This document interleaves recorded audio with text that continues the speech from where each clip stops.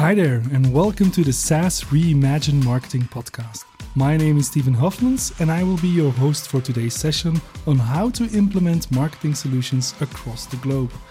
During this episode, we will try to answer questions like what are best practices to share knowledge during a rollout, when should you centralize or decentralize a part of your marketing organization, how do you infuse and scale innovation, and how do you measure success of such a rollout. To do this, I have invited Geert Moens.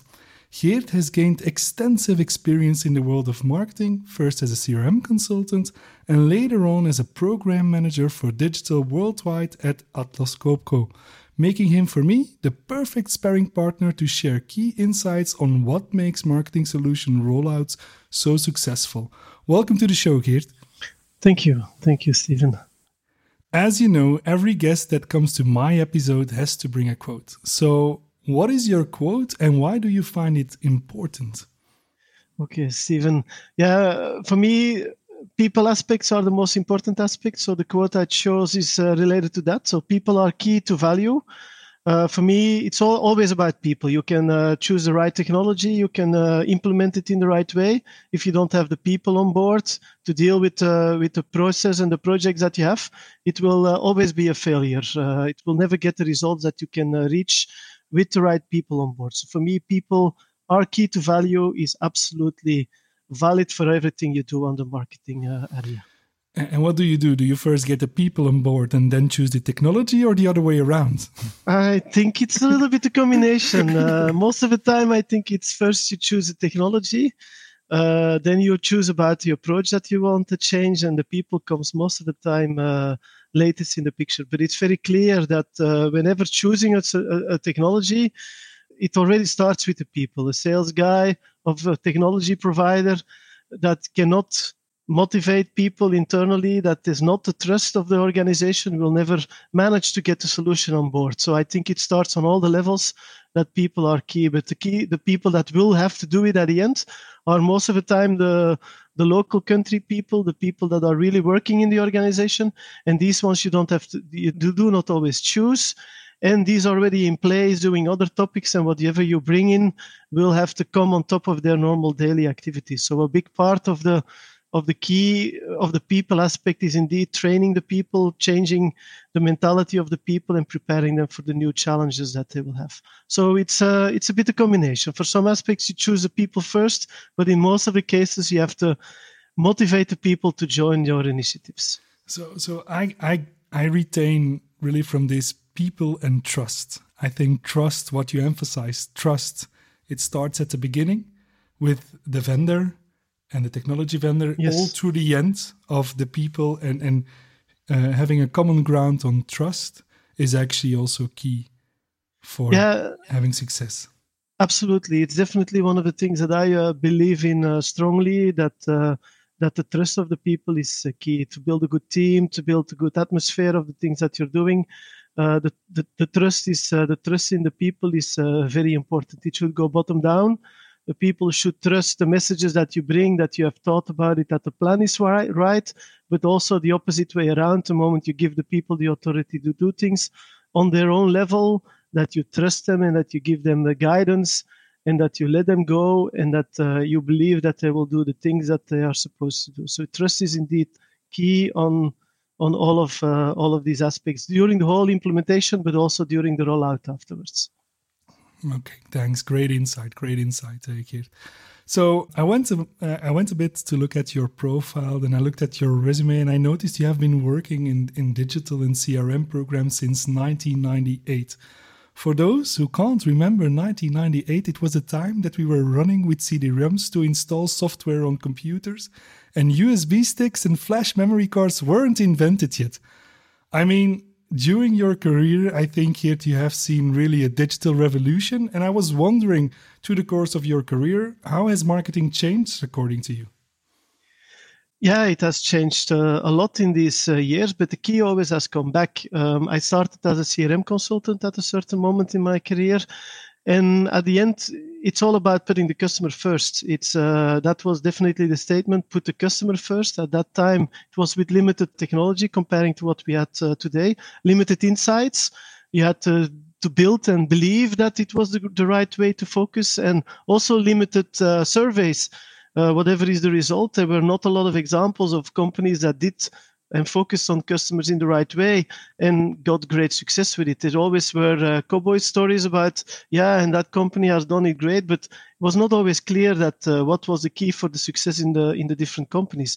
But putting the customer first is important at day one, and is still an important aspect of the day. The focus has been changed. We have a lot more insights. We build up a lot more insights. Now it is all about personalization, about marketing automation. Use the knowledge that you have about your customers. In the old days, we could only dream about that. We knew a lot about the customers, but using it on the right way, on the right spot, was a very difficult situation. It's also about what you share with your customers is also a lot completely different. In the old days, it was a one-way direction. We communicated to the customer and hoped they would respond. These days, with social media, with a lot of focus on interactions on your website, there's a whole new world opening in customers showing what they really want, customers being involved, what they really want, and it's more and more important to differentiate on these kind of aspects. It's not good enough anymore to just share information. Whatever you do, you need to make sure that you create a kind of an experience for your customers, and that only goes with bringing that extra service, that extra experience that the customer is referring to. So it's really a lot more difficult these days to know, to have your products, that's important, to have your services, but also to bring them in the way that the customer sees added value for them. So I see a huge evolution in the last, in these 20 years, from one direction communication into a completely double interaction. And all the knowledge that you have, if you don't use it anymore today, you look like a fool to your customer. If he raises a complaint and half an hour later, whoever contacts that same customer and has no clue about that complaint is making himself a fool. People are not accepting that anymore. You don't accept that for every service that you buy for yourself. So for the services that you deliver as a company, people are just not accepting that anymore. And that for me is a very big change and a great evolution if you look it from the right perspective. Customers are much more empowered than they were today. And I hear everyone saying that, but it's really the case in everything you do. Even, and that's what it's interesting, Atlas Copco is coming, it's a manufacturing company. And even in manufacturing, you see the trend. So what I understand is that it used to be more about outbound communication and pushing actually more advertising related communication. It has totally changed to data-driven marketing. If you're not in data-driven marketing today, you're actually making a fool of yourself. That's what I understand from the conversation. Yes. And when in the program, right? You worked 18 years at Atlas Copco. When did you start implementing this change and making a first digital move at Atlas Copco as a program manager? Yeah, first in Atlas Copco, I worked a few years on a kind of distributor portal. And then afterwards, I took the responsibility of all the websites of Atlas Copco. That was the first project where we initially launched all the websites from a global approach. Before that, every website had a local team, difficult to manage, difficult to maintain. We started approaching it from a global level. So we did, and we pushed a kind of web content management system all over the world to all the different countries. But that was at that moment, it was seen as high technology because it was multilingual. It was also looking a lot on SEO. So it was for these days, it was really the way to go. We were very early in the process in Atlas Copco. But afterwards, you saw that the world is completely changing. There were always new things coming on top and new aspects. Products became more important. E-commerce became more important at a certain moment. And I don't know exactly what time it was.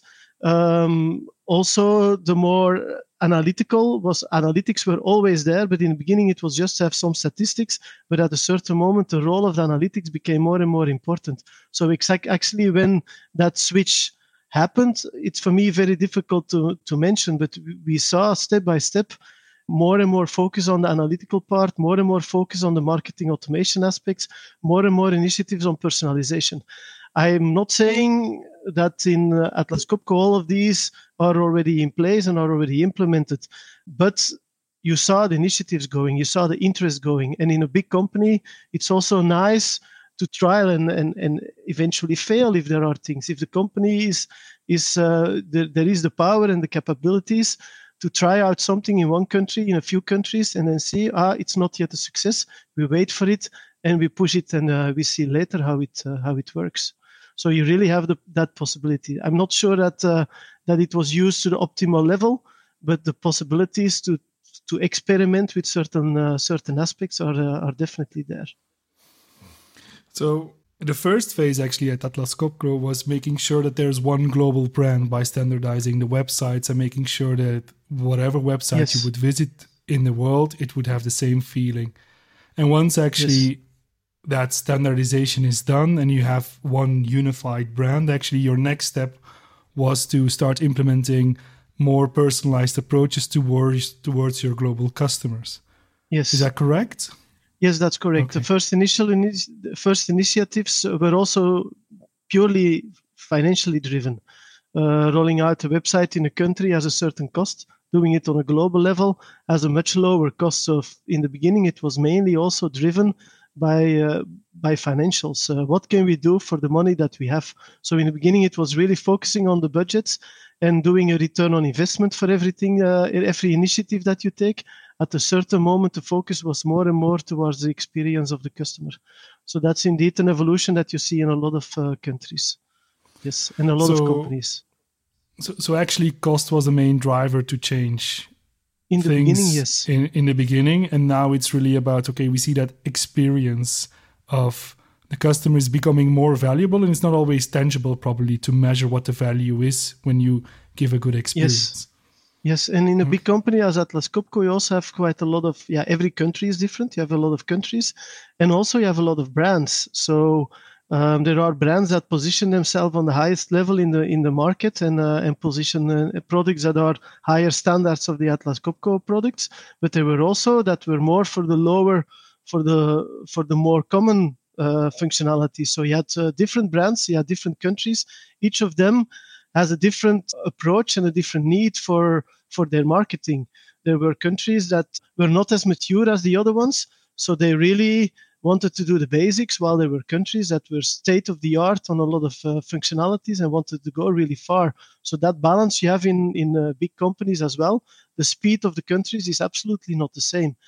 And in Atlas Copco, it was even made more complicated with the number of brands. There were quite a lot of brands, and each of them had their own marketing approach. Some of them focused on distributors, some of them focused on direct customers, some of them on the combination. So it is a really complicated setup and landscape to deal with that. And one of the keys, in my opinion, was to listen to the countries and listen to the brands and to make sure that they can do the things that they really see for themselves as differentiators. That's what I find very interesting, because what you actually describe, it's a very complex landscape, right? It's global. Yes. It has different kind of views for every kind of market. So you being responsible at that time for the rollout of a marketing automation package, where do you start? If I'm tomorrow becoming the program manager of a global company for the rollout of a solution, where should I start? What is your experience as a program manager to make this to make a good start?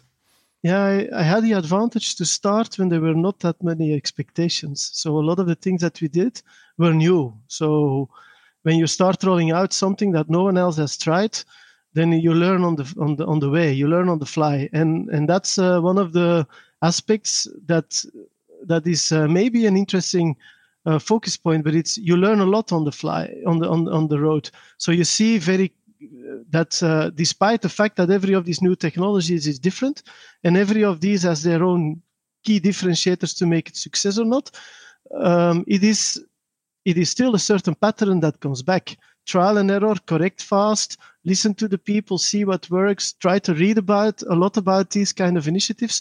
So that was the key how we did it. If today you start with in a big company completely from scratch, I don't think it's always from scratch, because they have a backlog of initiatives they already taken, some of them successful, some of them less successful. So you take a certain certain reputation with you of things that you have to overcome. So making sure that the onboarding everyone is I think even these days more important than years ago. So make sure everyone is on board of the initiatives that you want to do, and make sure that there is a lot of room for potential enhancements.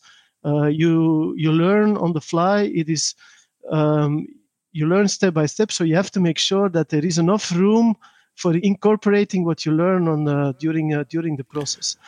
So yeah. And do you start with, for example, a small country like Belgium, or do you go immediately for a big fish like United States or Brazil, or how do you choose where to start? It's not. I think it's not an easy one. No, it's not an easy one. Whatever you choose, there's always a risk involved. If you start with a country that is too small and it is a success, then they say, but it works in a small country, but it's not applicable for a bigger country. If you start with a bigger country and it fails, then it becomes a problem as well. So I think it's a wild guess that you sometimes do. You try to look for the countries where you have a trust in the people. It comes back to the trust. So where you trust the people, that you say, okay, whatever you do, they will listen to the advices that we are presenting. I can tell you in all these years, there were countries that promised to do in a certain way and never delivered. There were also countries that you never heard about them and were a pain in the ass until the moment they start delivering in a way that you said, I've never seen this in the company before. So it's a little bit about trust and knowing your network of people and yeah, it's a guess. I could say it's a guess. There is no best approach. The only thing is what works to limit that risk is to balance out. Instead of if in a company as Atlas Copco, you have to roll out to 180 countries. So whatever you do, if you start one by one, then it takes, and you do one country every 3 months, it takes you, you're going on your pension for every project you do. So that you cannot do. So you have to make sure that you roll out faster. So I would also say in the example that most of the time we took a bunch of countries. We took a few countries and a bigger one, a smaller one, etc. So you combine a few countries and then you roll out to these countries. But it's a risk. It all depends on good luck and good guidance of making sure it is a success. But it's always a risk. And when choosing countries, when doing this program, what are typical caveats that I need to take into account? What are the booby traps that can be laid out when rolling out a program globally? Yeah, I would definitely say the practical things. Make sure that you focus on taking countries in the same time zone, taking countries in the same language, taking countries in with the same principles. So, but don't take the most extremes. Don't take a country in 3 languages combined with a country where they hardly speak any language. Don't take a complicated brand together with a simple brand. So try to find a good balance that it is practically that you can explain everything. If every country has a completely different way of working, then it will be complicated because you're still learning and you cannot focus on changing everything at the same goal, at the same moment. So I would definitely say focus on making it easy for yourself. I remember a situation where we rolled out a training program, and in 4 weeks' time, I had to travel during 3 different time zones. Afterwards, it's fun. I'm not saying that, but afterwards you have to recover for a few weeks because you're dead tired. So I know it looks a bit stupid, but keeping in mind that the people that has to do it still have a life and still have to survive whatever you do is very important. So I would definitely say if you choose, be very pragmatic and make it easy for yourself, for the people that have to do it. So key really is finding similarities between countries that that are more or less similar, equal. Yes. And taking into account both cultural aspects as well as company or organizational products. You said from a product view they need to be, or a brand view they need to be kind of similar, but also from a cultural point of view they need to be kind of similar. Otherwise it's hard to get success. Yes. Actually, when working with these different countries, we also discussed that every country has its own opinion. Some countries are small, some countries are bigger. Then from a corporate point of view, everybody wants to centralize everything, because that brings efficiency gains, but decentralization has also his efficiency gains because they maybe better know the local culture and market. So how do you decide when to centralize something, when to say, yeah, we are going to centralize the marketing department, for example, and this program for those 4 countries, or to say we're going to decentralize and say, okay, in this matter, it makes sense to have a decoupled organization and to sail at your own course? Yes. Of course, there are multiple ways to deal with that. But what I have good experiences with is to be, again, a little bit pragmatic and to split in different categories. So you take, there are countries that definitely have not the capacities to do anything. There are countries that are in a process that they are maybe capable of doing something, but maybe not have the maturity to do it, but are probably interested in to learn. And there are countries that are definitely saying, yeah, we are more than capable of doing it on our own. So you split them, you take an approach that handles these 3 different types of countries. And then it's a matter of who do you find, what country is in what category. And what we most of the time did was based on some figures. How many articles did you create? How many initiatives have you taken in the past? How many people do you have in the team? And create a kind of a list. 5 people, you belong in the top category. 3 people, you belong in the middle category.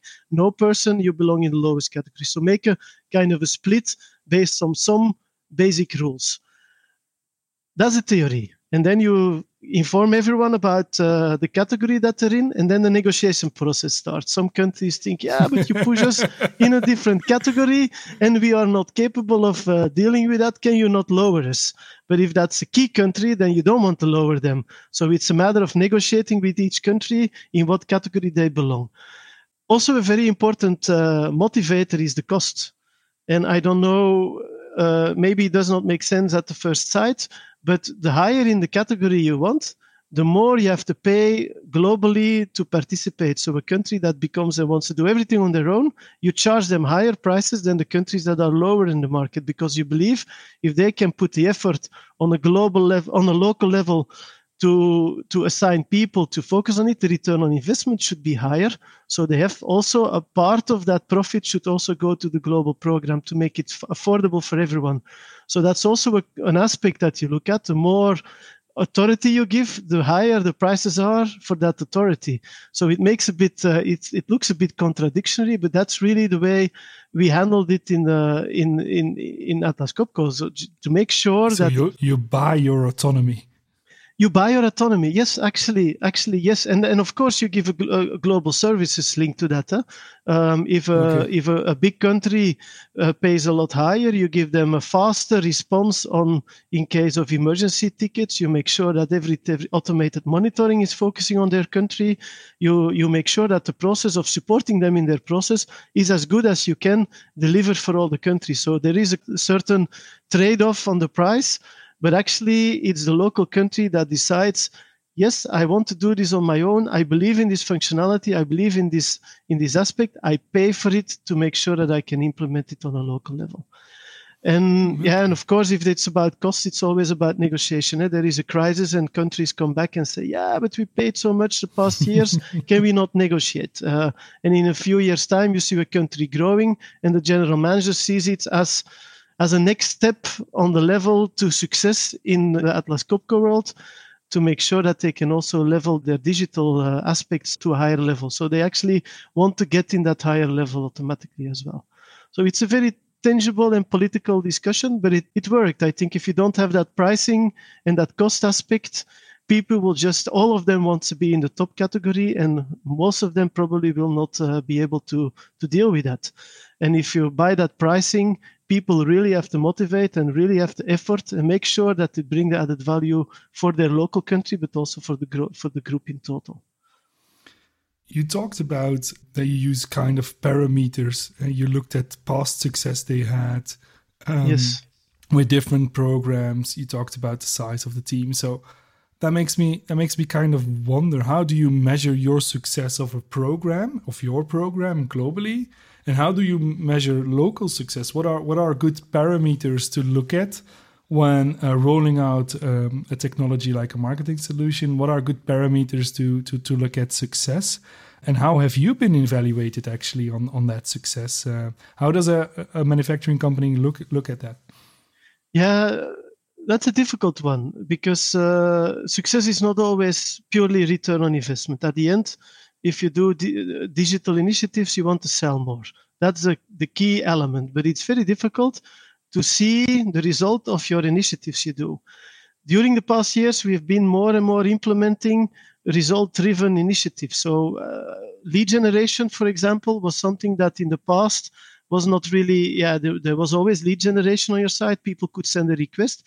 But the last few years, lead generation has become really a topic that is followed up on an almost daily basis. How many leads do we have and what do they bring until the end of the result? So following the chain from a customer trying to look for something until the customer actually buy or not buys the product. So that lead generation was an important measurement for success. But that is an aspect that we only focused on the last few years because before that it was not available. So the average success was probably on the parameters that were not always the most relevant. How many visitors do you have? How many do you see an impact of the changes you make on your website? But actually 100% measuring return on investment of your customers to the digital initiative was and is still very difficult for bigger companies. But it doesn't make any negative aspect on the fact that it is important to measure. There are definitely initiatives that you can do, and you can perfectly imagine and put some initiatives towards your initiatives that you do. I give an example. If you improve your website on look and feel, then you can definitely measure what is the experience of the customers on that, what's the satisfaction level on the customer. And a better website, a nicer website, does it automatically return in more product sales and more service sales? That's more difficult to measure, but it is anyway possible to make your local goals and to compare your goals with the goals of the other countries. Was there ever a look at, for example, what we call usage metrics because some of the metrics are sales driven, which is indeed high level, but you being a program manager of that digital rollout, you looked at the volumes of campaigns that were being used, the amount of user adoptions at the platform, yes. More customer success metrics. Were those also part of the program to evaluate it, or was it purely looking at revenue? No. We also did these more user-based figures. I know one of the communication managers in Atlas Copco that had problems selling his new ideas into the company, and he made it 100% result-driven. He said at a certain moment, if I do this initiative and I bring in so many more visitors, so many more, and he put really criteria on his list of objectives, if I manage to reach this, do you automatically give me approval for my next initiative?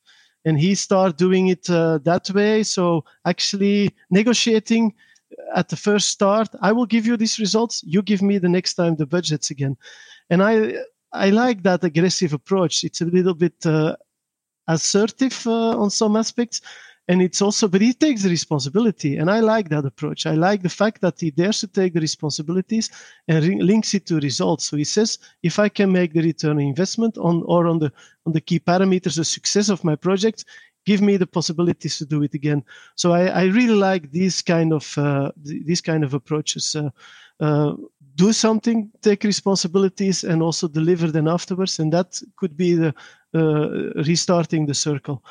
At a certain moment, we have tried to implement that on a global level.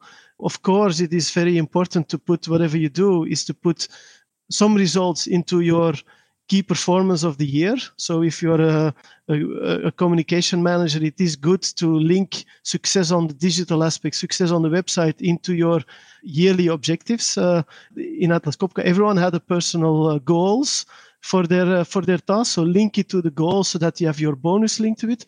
That's always a good way of dealing with it. So I always like that people are awarded in their bonus for the initiatives that they support and the success that they have. But that's also something that on a global level, you cannot enforce that to everyone. You can propose that to the countries, but that authority on global level is not big enough to push that into everyone's goals for the next years. But of course, in some countries I did it, and I think it works for everyone. Huh?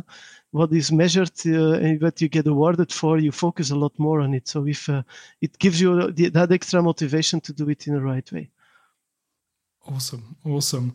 I'm coming to my last question of the session, and imagine that my job is done, and 12 months after implementing, the whole project falls apart and it's a complete failure. It happens, right?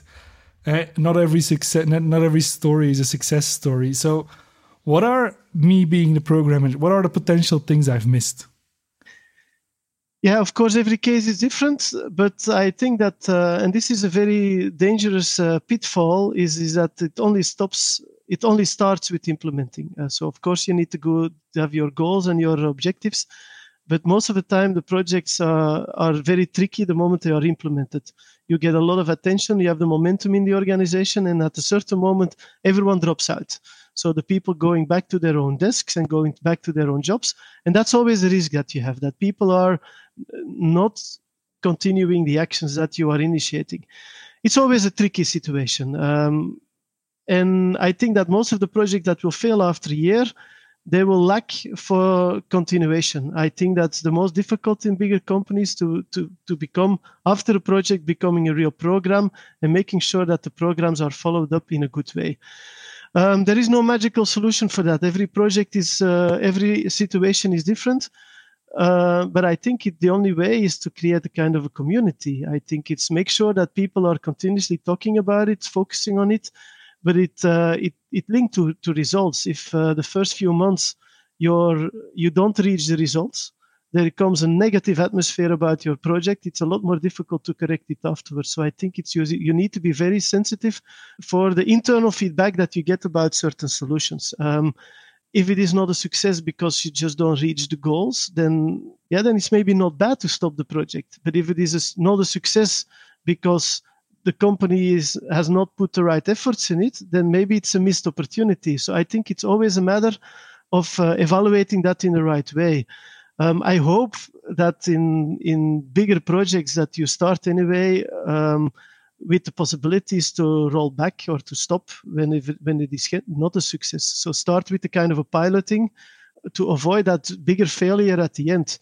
I know that some people refer to it, try fast, fail fast, something like that.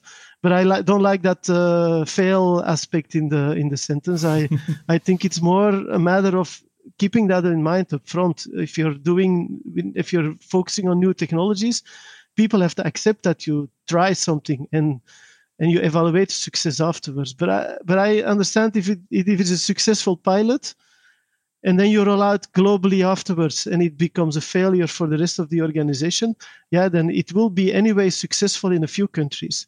And then you can let the bigger countries for which one it is a success, you let them continue.